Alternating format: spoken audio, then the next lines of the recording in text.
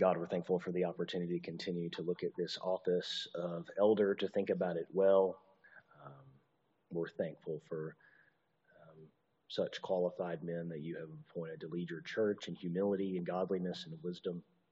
And we pray that this morning would be helpful toward that end, particularly as we look at reevaluating our brother Stephen and Ben for their role as elder and roles they have served faithfully and served so well for so many years. So bless our time this morning. Please pray that it would be fruitful in the name of Jesus. Amen. All right. Well, we left off last time we finished up the qualifications for eldership, and then I made 3 background assumptions. And just to very briefly run through those before I continue on, is that the first assumption is that these lists, and they do differ slightly. We talked about it last time, 1 Timothy 3 and Titus 1. These are a sketch of necessary qualities, but not an exhaustive HD picture.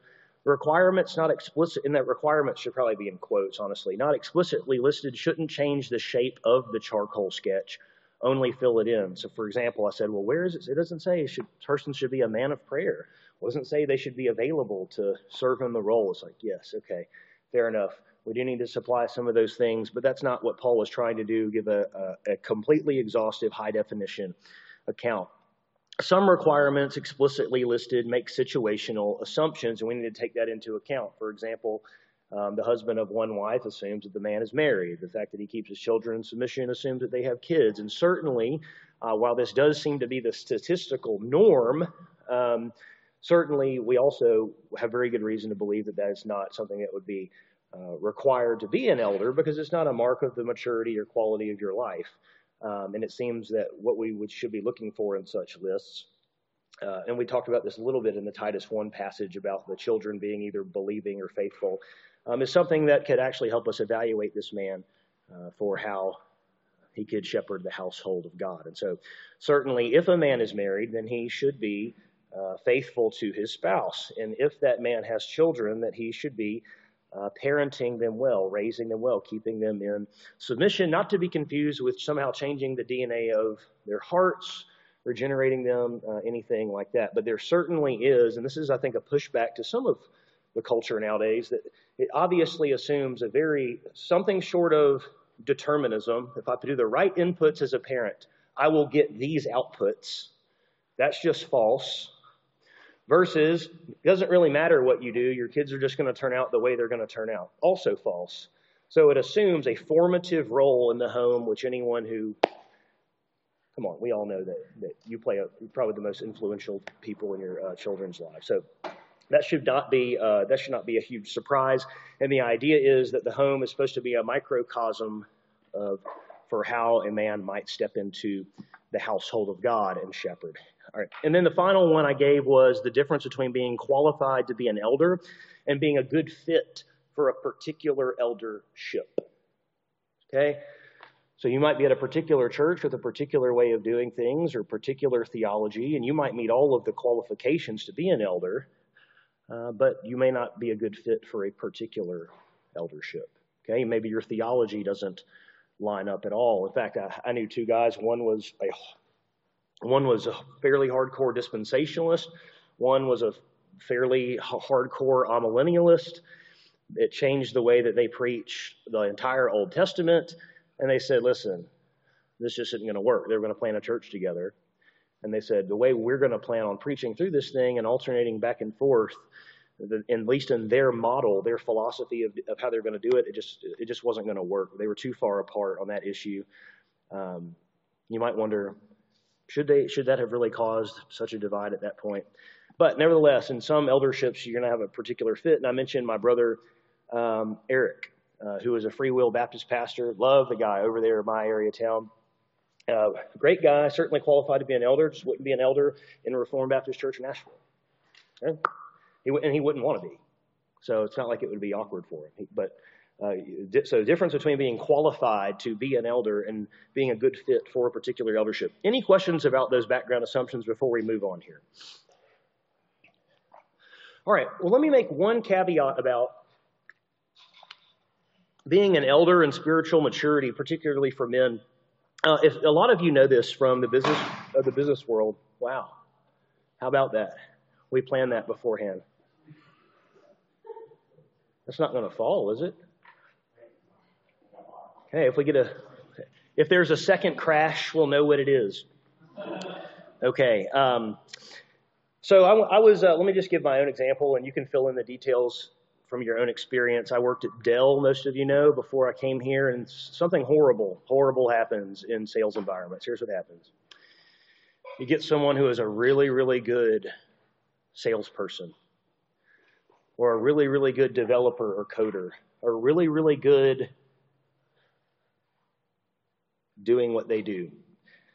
And they get really good, and then guess what happens? Because you're so good at this, we're going to promote you into management. It's like, wait a second, what? And unfortunately, they didn't create a track where you could just continue to go up as someone who is really good in sales. No, you had to get on a different track where all of a sudden managing people, because that was the career path. And it was a disaster. Some of the best salespeople were horrible people managers. Okay, this isn't a perfect analogy, but there are some churches, and I think some people that think of eldership, particularly because of the qualifications here, that if you're a man, your path to spiritual maturity is always headed towards eldership. And that's just not true. That's just not true. It may very well be true, it likely is true, that the elders in any particular local church are some of the most mature men in that church. But there could be very, very mature men who are not elders. And in fact, when I was up at seminary, we had churches filled with people who were not elders because they just didn't have time to serve. They were teaching at the seminary who were super mature, godly men and scholars and this and that, but they just weren't elders, or they didn't feel called to shepherd. Maybe you have someone who just is a really holy, wise person. They just don't feel called to take responsibility for other people's lives in this particular way. And so it's a mistake to think that, now elders, I will say this, elders, it's a particular calling and a role. It's not the generic advancement path that everyone is going towards, okay? Like the salesperson working up to, that's just not it, okay? You can be just as mature as any elder spiritually and not be an elder. And of course, that applies for women too. I know many women who are just as and more mature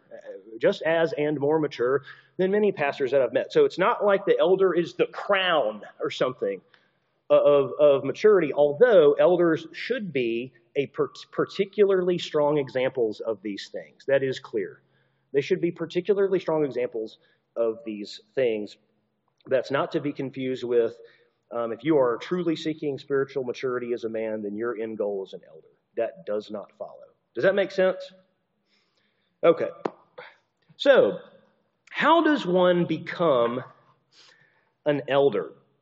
How does one become an elder? So, interestingly, there is no, like in Matthew 18, you have the landmark institution of like something like church discipline. Matthew 16, you might call the institution of the church, or the keys of the kingdom are given to the apostles. Back in Genesis 9, you have what I would consider the mandate for civil government there, the Noahic covenant. There is no example of the standing up of the role of elder anywhere. It's not recorded in New Testament. It shows up in a passing comment in Acts chapter 11 when they're delivering this money to the elders. What? Of course, remember, there's a strong Jewish background of elders, so everyone would have understood most likely what was going on. But nevertheless, although we get qualifications, there's not like a, here's how you install an elder in your church, and there's no smells and bells and no process and nothing like that. So what are we left with? What are we left with? Well, in Acts 14:23 and Titus 1:5, we read that Paul telling Titus, and then Paul himself in Acts 14:23, Paul appoints elders in the churches that he has planted on his first missionary journey, and then Titus 1:5, he tells Titus to appoint elders. Appoint elders there. And that is really the extent of it in terms of what we see in terms of process. But let me just call your attention to a few things up here. And we're going to skip over to Acts 6, 1-3 in just a second, which if you recall is not talking about elders, but we're going to do it for another reason. The examples we see of elders being appointed in the New Testament occur in cases of existing, yet very new churches that do not currently have elders. They are without pastors. Okay? Without pastors. Those are the ones that we see being freshly appointed. We do not have any examples of additional elders being appointed in well-established churches that already have elders. Nor do we have any explicit examples of church or organization-birthed churches planted with an elder or elders from day one. Okay, now someone might want to argue about Timothy in Ephesus. I would say Timothy's more of an apostolic delegate, and he's going to continue his traveling ministry with Paul. But the idea is, when we see appointment here, this is like the vanguard of churches being planted, not just in this city or that city, like at all, by the Apostle Paul. Okay, and so these are churches that are pastorless. Therefore, so how are we supposed to decide how to appoint elders? We already have elders in our church. So what is the process supposed to look like to appoint new elders? Well, there's no apostles around. If anyone thinks they're apostle, come see me afterwards. I'll help you with that. No apostles floating around. So what do we do? Here's what I want to suggest. In understanding and developing a process for appointing additional elders in existing elder-led churches, we must draw upon and synthesize, we need to put it all together, the New Testament information that we actually have, including lexical analysis, which is the word appoint, the role and responsibility of elders currently serving, and our understanding of the nature of the local church more generally. I'm going to have to park that one until a little bit further down in the series. We talk about congregationalism, but we really kind of have to put some different things together and do a bit of, okay, what seems the best fit relative to what we know? Open with me, if you have your copy of the scripture, to Acts chapter 6.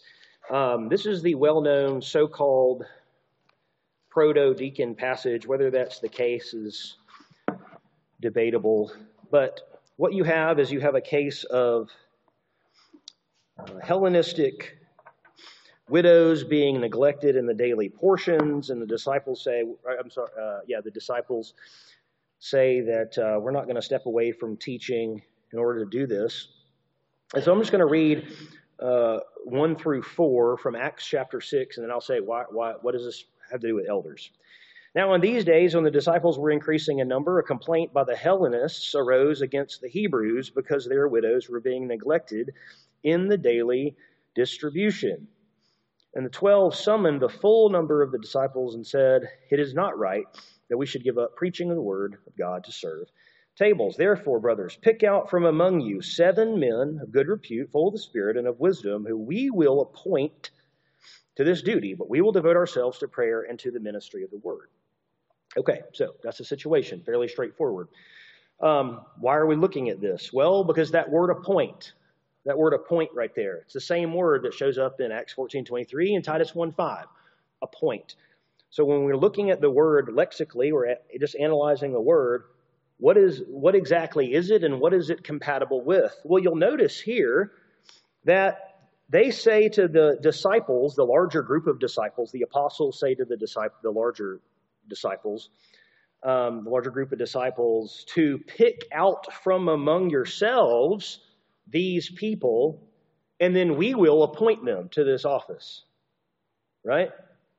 So to risk a modern analogy, and I hope this is right, I think this is right. The appointment that we see here, and I understand we're not talking about elders. I get it. I understand. We're talking about the word appoint. But the kind of appointment that we see here is more like how the president appoints Supreme Court justices and less like he appoints cabinet members. Cabinet member choosing this person.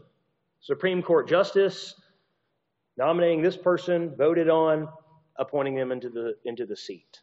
Okay? Does that make sense? So there is input. In this case, these people are bringing these people before the apostles, and the apostles saying, these guys right here, these 7, all right, we are appointing you to be deacons. So it is not this, here's what we're going to go do. We're going to walk through the crowd and go, you, amen, deacons. There is, that they choose from among themselves. So there's quite a bit of, you might say, congregational participation in that little example here of the deacons. Okay, well, we're not talking about deacons, we're talking about elders. But when we're working with the same word, it's good to look at to see kind of what is compatible with the concept there. And so should it be this way for elders, or should the elders just announce to the congregation who the next elders are going to be because they prayed about it and talked to someone? And what we believe and in practice is yes, a hybrid. We have a hybrid practically here. That's how we have operated for 4 reasons. Number 1, we understand the critical role and the authority of the congregation. More on that again later. But we also understand the God-given responsibility of elders to shepherd the church, guard teaching. We understand the evaluative nature of these qualifications. In other words, there are things that you have to look at someone and make some kind of evaluation about. I'm going to talk about that more in just one second. And then there's the practical realities of just influence, the ability of an elder to shepherd people. And so let me just talk about the first 2, I take it, are pretty straightforward. The importance and authority of the congregation, but also the God-given responsibility of elders. The evaluative nature of the qualifications. Does it seem likely that Paul didn't care what anyone in the communities thought of the churches that he went back and appointed elders, what they thought of these people? Does that seem likely that he just kind of was like, well, Paul cared if he had a good reputation among outsiders. Don't you think he probably cared if they had a good reputation among insiders? You would think so, right? It seems that these men would have had to meet the qualifications that Paul himself laid down. So how was Paul to know that? Well, certainly he had his own discernment, but it's almost impossible to imagine him not asking other people if this kind of person was lined up with what could be an elder. It's very difficult to understand in those communities. Remember, we had churches that already existed. They were just pastorless. To just say, all right, I'm putting this person over you. I don't really care what your opinion is of this person or this or that. It seems like it certainly stands to reason that Paul would have heavily considered what they thought about this person in that appointment process. The second is the practical realities of influence. Listen, an elder is not going to be able to shepherd a congregation of people who by and large don't want that person to shepherd them. Period, end of story. They can vote in the meeting or they can vote with their feet in their wallet. Votes always happen. Okay? Vote in a meeting, they can vote with their feet in their wallet or their heart sometimes. But the vote happens. Okay? And so if you have say an elder board decides to run I guess it changes. If you're in a church with 5,000 people, it's probably a little bit different. Okay? So these are not wooden rules. But in a church like this, if a church in a 5,000 people, there's an elder appointed, you don't even know who they are. Okay? Then they're probably going to never know you either. They might be appointed the elder but in a church like this, can you imagine an elder board running through an elder nominee, just pushing it out, and people are like, no, we don't want this. Kind of like a Methodist model where you just kind of circulate around maybe even. And here's your new pastor. And everyone's like, we don't even like that guy. Like, we don't trust that dude. We don't, no. I'm not going to talk about my marriage with this dude. Well, how is that person going to be like a shepherd? That person might be moving dials in the background of the church and might be a good strategist, but in terms of being a shepherd, you have to smell like sheep. And it's just very difficult to have to sit there and have people try to be shepherded by someone who maybe they don't care for, they don't trust, something like that. And so just the practical realities of influence. When we put all these things together, the way it has generally worked is this, that beginning of the year, around February, I believe it is, we will ask, and it doesn't have to just be then, but we generally specifically ask for, look out among you and see, is anyone already doing elder-like work in terms of shepherding people that you see that, not that you have some kind of fully vetted,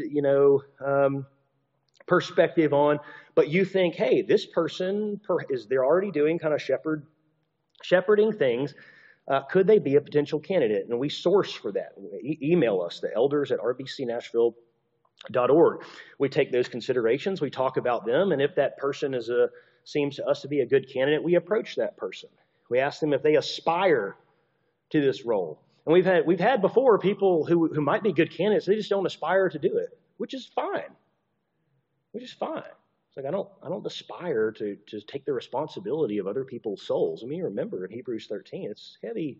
So not the right season of life. I'm not available for the role. Okay, but so it starts with us pushing it out for that we've called it a groundswell before, but it could also probably start on our side as well, and we could go talk to people who are relationally in the same relational pod as this person and be like, have you seen this person shepherding at all? Or no? Okay, no, they seem to be mature, but they're not really having an interest in walking alongside other people. Okay, so anyways, that all comes out in the mix.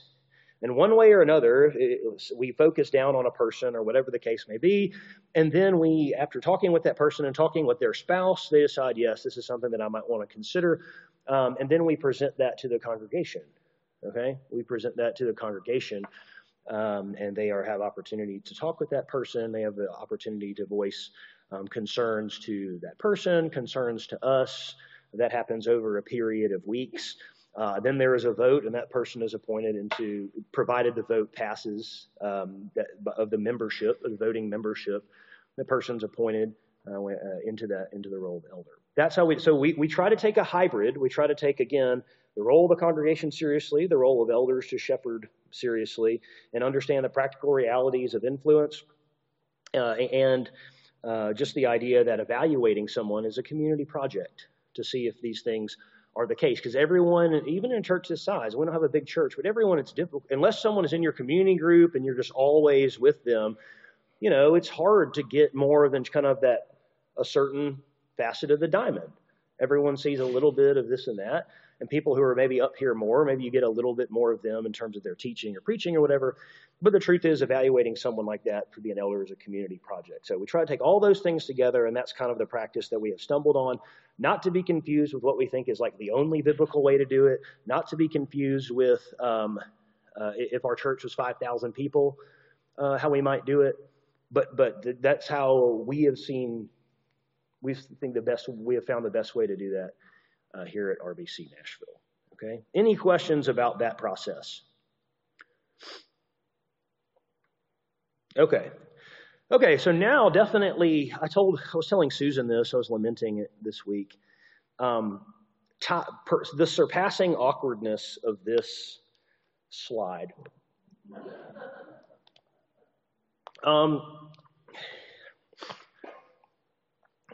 The surpassing awkwardness. So actually, it's more awkward than the one I'm going to. So anyways, all right, so here we go. So here we are. So I didn't really know where to put this, but everything I was reading, just kind of trying to marinate in the elder literature and how to teach this best included all of these. I was like, well, I mean, I better, at least I want to set it before our people. So here we go. This is just, I'm going to show you. Okay, here, this is what the Bible says, not Tyler. Okay, so we ask you, brothers, to respect those who labor among you and are over you in the Lord and admonish you, and to esteem them very highly in love because of their work, and be at peace among yourselves. Galatians 6:6, let the one who is taught the word share all good things with the one who teaches. And then finally, the Hebrews 13:17 passage, obey your leaders and submit to them, for they are keeping watch over your souls as those who will have to give an account. And let them do this with joy and not with groaning, for that would be of no advantage to you. So very briefly, let me just briefly comment on these things. Your pastors should be people that you can hold in high esteem and love. They should be. A pastor's wife should feel that she is married to a highly esteemed, respectable man. And I understand in a society that's trying to flatten everyone out so no one feels shame and in comparison and all the rest, I understand how toxic it can be. But it seems to be very clear here that this is supposed to be a man who can be esteemed very highly, particularly because of how they approximate the qualities laid out in 1 Timothy 3 and Titus chapter 1. So in conjunction with that, we have sharing all good things with the person who teaches the word. So particularly providing for their material needs, which we're going to see again in 1 Timothy chapter 5:17, but sharing with them because they are the ones benefiting from you. And let me just benefiting you by bringing you the word and hopefully bring it to you faithfully. Let me just say, everyone in here has been on a church search before or has been in an unhealthy church before. And if you have come here and you said, well, I've appreciated the teaching and preaching, that's what this is saying. Okay, if you appreciate, right? If you appreciate the word being proclaimed in the way that it is, and you appreciate the leadership, whatever, can you share your things? Can you share good things with the one who teaches? Speaking of that, I actually need someone to sew a button back on a shirt that I broke. So if someone could share their skill with me, I would love that. Come see me later. I can't sew. That would be a fantastic practical application of this. Okay. And then finally, people should want to be shepherded by their elders in a way that doesn't exhaust them and lead to groaning and make their job unnecessarily difficult. Notice that last, I apologize, this thing keeps shorting out. I thought I had all three up there. Look at the last sentence here in Hebrews 13:17. So Hebrews 13:17b. Let them do this, that is to say the elders with joy and not with groaning, for that would be of no advantage to you. Now that's one of those verses that you read over and over again, and you're just like, okay. And then you stop and think about it, and you're like, what does that mean? That would be no advantage to you.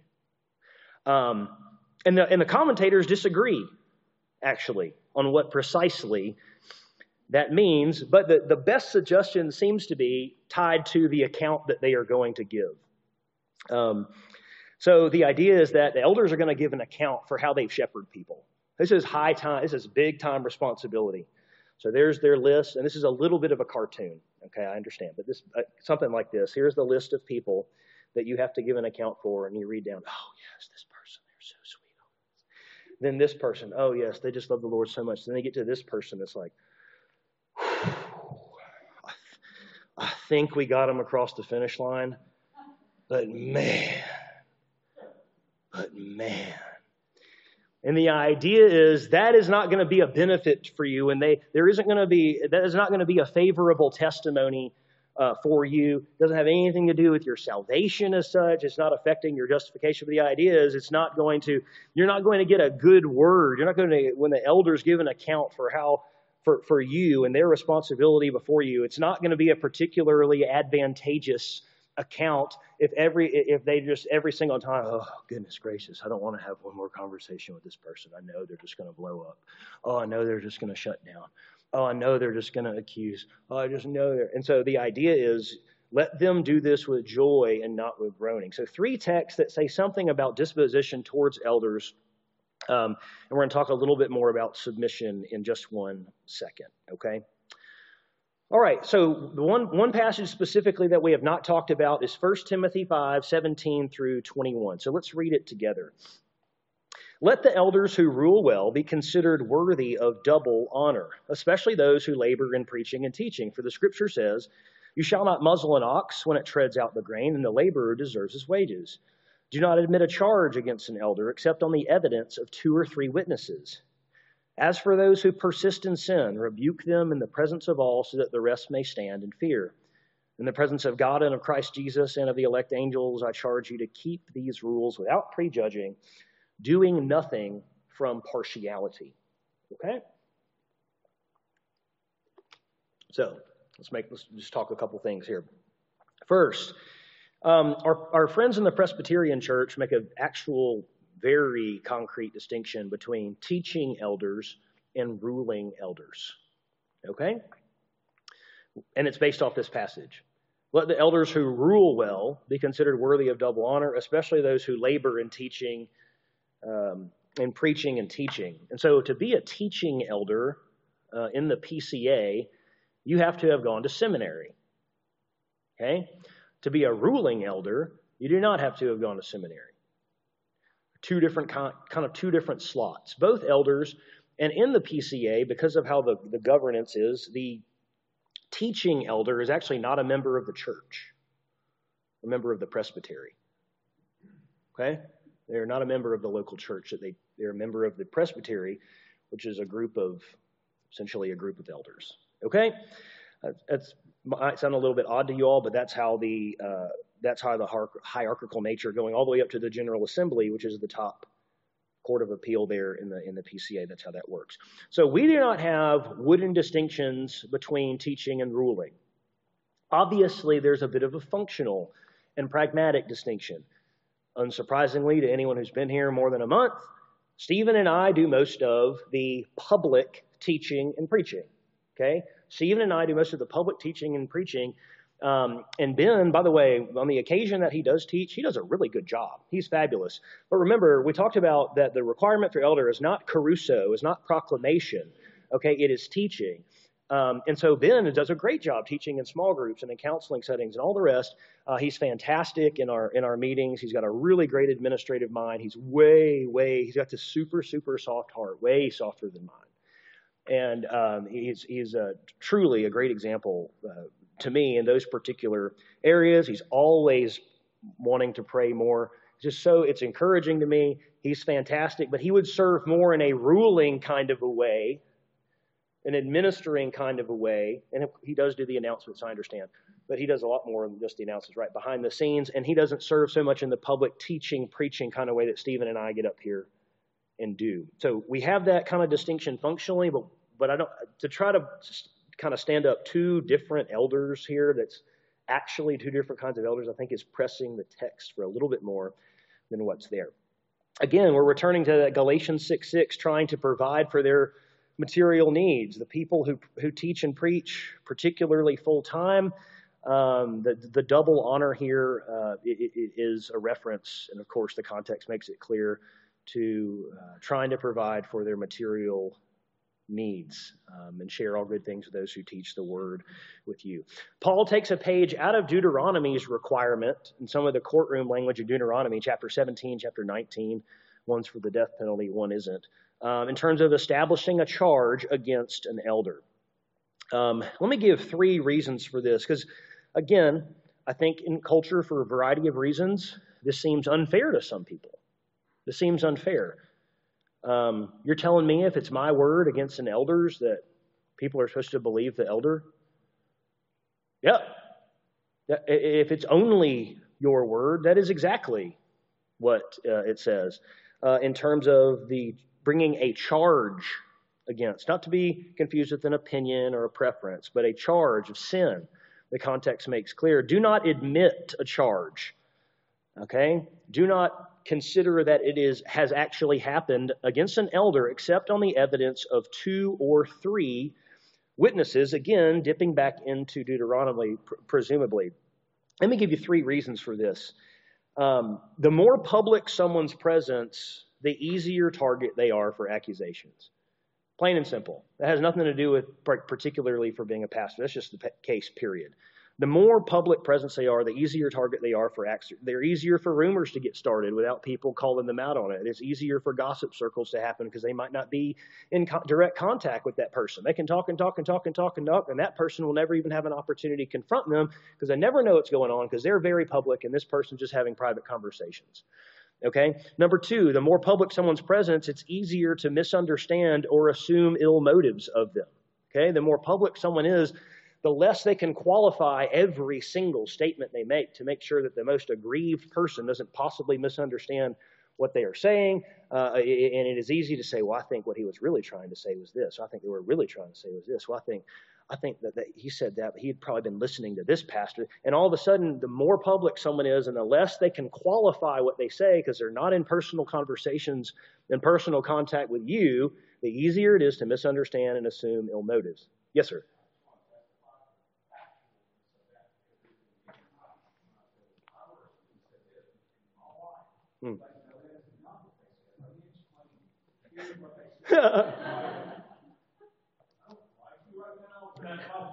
Okay. Good. Well, good for Mandy. Thank you, Mandy. Mandy 5. All right, great. So great example. Thank you for saying that, though. And then finally, as we've talked about, elders should have been vetted to be men of very high moral character. So hearing an accusation against an elder should make people say, him? That's hard to believe. That's hard to believe. And we're talking about the nature of the charge, not like him. Oh, he had a lustful thought one day. He had a prideful. It's like that's not it. The kind of charges that we're talking about are different than that. Okay, and so the rebuke here is serious, but what we're about to talk about. But the idea is there needs to be more than just one person coming and saying, "Well, I think this happened," making some accusation, because it'd just be unsustainable. And Paul knows that, and so that's how it is attempting to guard that elder role. And listen, let me just be very clear. There's a lot of people who have suffered at the hands of really bad leadership in churches. You have perhaps been manipulated. You have been the victim of very heavy-handed abuses of so-called elder authority, and that would be an elder acting outside of their genuine jurisdiction if they're doing that. And I'm so sorry for that. I really, really am. Really am. And I want to be very sensitive to that. And Paul wants to be sensitive to that with this kind of rebuke here. But at the same time, he is explicitly trying to guard the elder role from disgruntled people somehow just disqualifying an elder. 2 or 3 witnesses, if people are coming together, no, he did this, no, he did this, no, he's continuing in this pattern, you had better take it seriously. Okay? Because the opposite is also true. 2 or 3 witnesses and people still keep going, oh, those are just complainers. That's a big problem. You have a group of people saying that this elder is in sin. So what happens? As for those who persist in sin, there's a debate here because of this Greek word. Does this mean someone who is like in some kind of ongoing pattern of sin? Or does it mean that the person was found guilty of the charges? So they're not doing it. They just were, the people came with a charge and it ended up being true. Was that person who was persisting in sin? The ESV has a very clear, that's obviously not how they think the word is supposed to be translated because of the word persist. Is it just an elder who got caught in sin of some kind, or is it someone who's persisting? And for a couple of reasons, including the fact that it would be, for a couple of reasons actually that I won't mention. I think the persist translation is the right understanding. Elders will no doubt sin, but what is behind this is assumption of this text, is that the way the elder is sinning in this passage, because he's not being removed from office, isn't something that would tank his matching the qualifications or meeting up the qualifications of elder in 1 Timothy 3 and Titus 1. So there would be some sins, just like if someone in the congregation were to do it, they might go a 1 Corinthians 5 case of like instant church discipline. There are some things where if you're an elder and you have just surrendered your ministry. Okay? You embezzle funds for the church. Done. At least for a long season. Okay? Because no one could affirm that you could faithfully be a house shepherd of the household of God, embezzling the money of tithe money. You have an affair as an elder. You're not a one-woman man. Done. So we're not talking about this right here, this exact thing. The idea seems to be, and most commentators agree, so an elder sins just like everyone else. Sorry to have to, if you thought I was a sinless person, which I guarantee you no one thought. I hate to burst your bubble, but the idea is, so you have an elder who is sinning in some way, or let's just say has sinned, and then they're confronted by that, say by the elders in the to use the Presbyterian word, session, but the group of elders of that local church, maybe some other people in the church who aren't elders, and that elder just continues to sin. Maybe it's a blind spot for that elder. Everyone's got blind spots. Maybe it's a stubborn, prideful, whatever the case is. It says, here's what you're going to do. Once that charge has been established, 2 or 3 people are like, yeah, this has happened here. We've looked at Matthew 18 and one person is gone and then a couple people have gone. And this person still continues, this elder still continues to do this.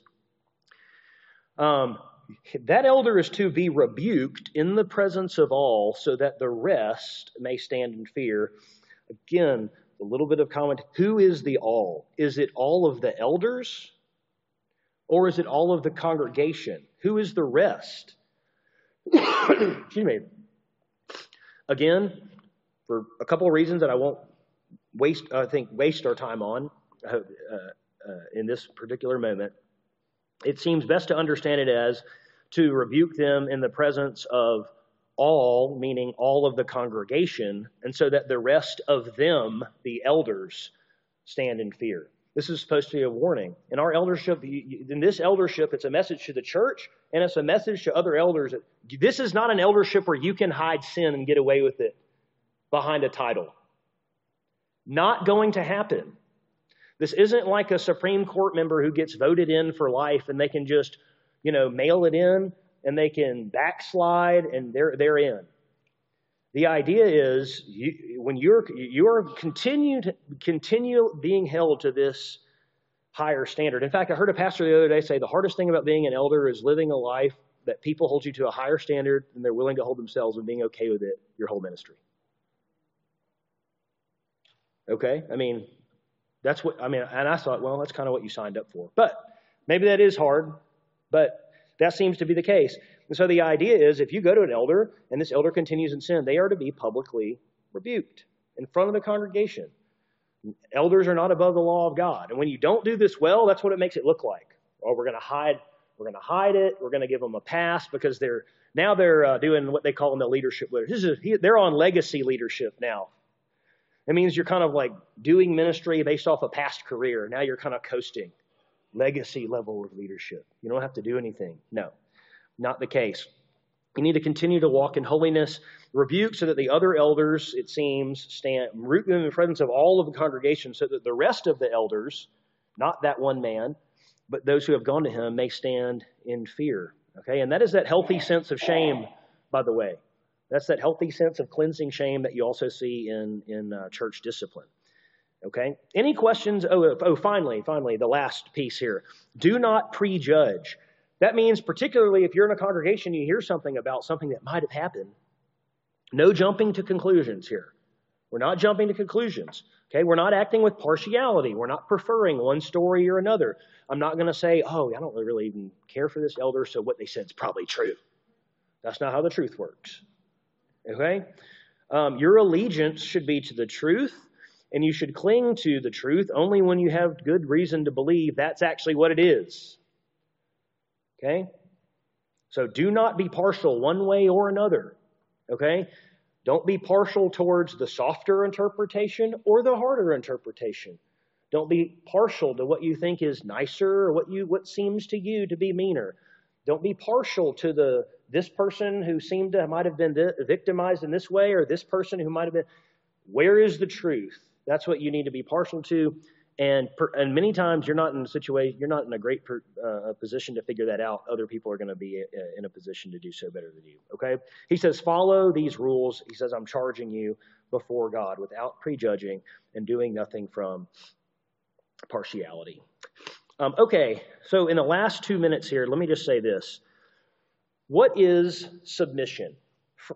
Just right out, submission is this: to act in accordance with, to trustfully follow. Okay? And then that word, pytho and hypiko, is what's translated obey/submit in the New Testament. And that is, and I think that one of the reasons that submission gets a bad rap, and we talked about this in 1 Peter, is that people mistake what submission or obedience is for a particular form, what it looks like in a particular relationship, and they usually go to like a parent-child relationship. Wives submit to husbands. You mean you might say to your child, hey, listen, I need you to obey. First time, every time, with a happy heart. Whatever. It's like, oh, wait, my husband's supposed to talk to me like that? Like, no. That's not the core of what submission is. That's what engendering obedience looks like, and maybe in a particular relationship. But I hope that everyone's had the benefit of working under, for example, a great manager or supervisor somewhere in life. And most people who have done that don't testify that it was such an oppressive experience to follow such a great leader. Right?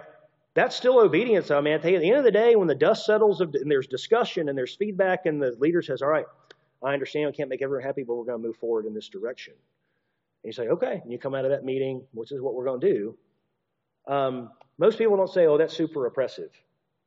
So there's ways that you can try to press down submission that is oppressive and ways that aren't. And I'm going to make 2 qualifiers and 1 clarifying distinction next time about submission in particular to guard it against a misunderstanding, but I'm going to close with this point. Because elders have been given the responsibility to promote and protect biblical teaching within their local church, individuals should not seek to do it for them out of a sense of either 1, superior discernment, or functional submission to different elders, many of whom they've never met, like their favorite podcast preacher.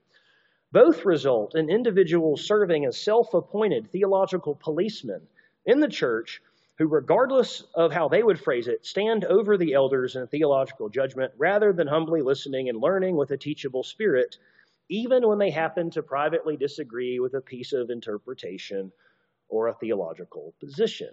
So here's sometimes it happens. People come into churches, they join a church, they're under an eldership, but guess who really teaches them? They're that pastor that they've never met in California or Minnesota or Washington, D.C., or wherever, what's his name is now, New York City. And what happens is, are my pastors teaching the right thing? I don't know. Let me go check. Let me pull out my phone and check what this person says about that. Oh, no, John MacArthur had a different interpretation. Elders are off. Okay? Yeah, it's funny until you get the email. And then you're like, okay. Well, do you want to open the text together and walk through this? No, because they don't know how to do that. We just know that this is what this pastor said, this elder said. And so what they end up doing is, they can nitpick a teaching, nitpick a sermon. And I'm not saying that you should always agree with every interpretation and position that your elders hold. You all don't agree with me, I'm sure, on certain positions that I hold, or maybe certain interpretations. There's a private disagreement. But I'm talking about someone who functionally sits in theological judgment over their elders and is always judging whether or not they're right or wrong based off listening in to, for example, other pastors that really are the ones who teach and craft their mind, not their own pastors. Okay? There's some more things you could say about that, especially if you end up in a church with really bad teaching. I can understand how that's a much larger challenge. But I do want to make that point because we are in a social media, Twitter, podcast-centered universe now. And this is becoming more and more of a problem, particularly with pastors that I talk to who have people coming in their church, and they got people listening to what's going on up in Moscow, what's going over the pastor out of D.C., pastor out of California. All these voices, they come in and say, okay, does this church measure up? In every sermon, what does Doug say about this one? It's like, we don't care. I don't care what Doug thinks about this one. We're going to preach the word. We don't care what John thinks about this one. Okay. We care about, I had a pastor in the seminary say, we care more about John the Baptist than John the Piper. Okay? I have a deep appreciation for Dr. Piper, but he is but a man. So, all right, apologize for going a couple minutes over. I wanted to get that last point out. Next time we'll come back, we'll make a couple qualifiers. We're going to wrap this up and move into congregationalism. Okay? Let's pray. God, again, we're thankful for the opportunity to consider these things. We pray that it would be a boon to our church to better understand these roles and why you have instituted them, how you have done so. We ask your blessing on our worship service.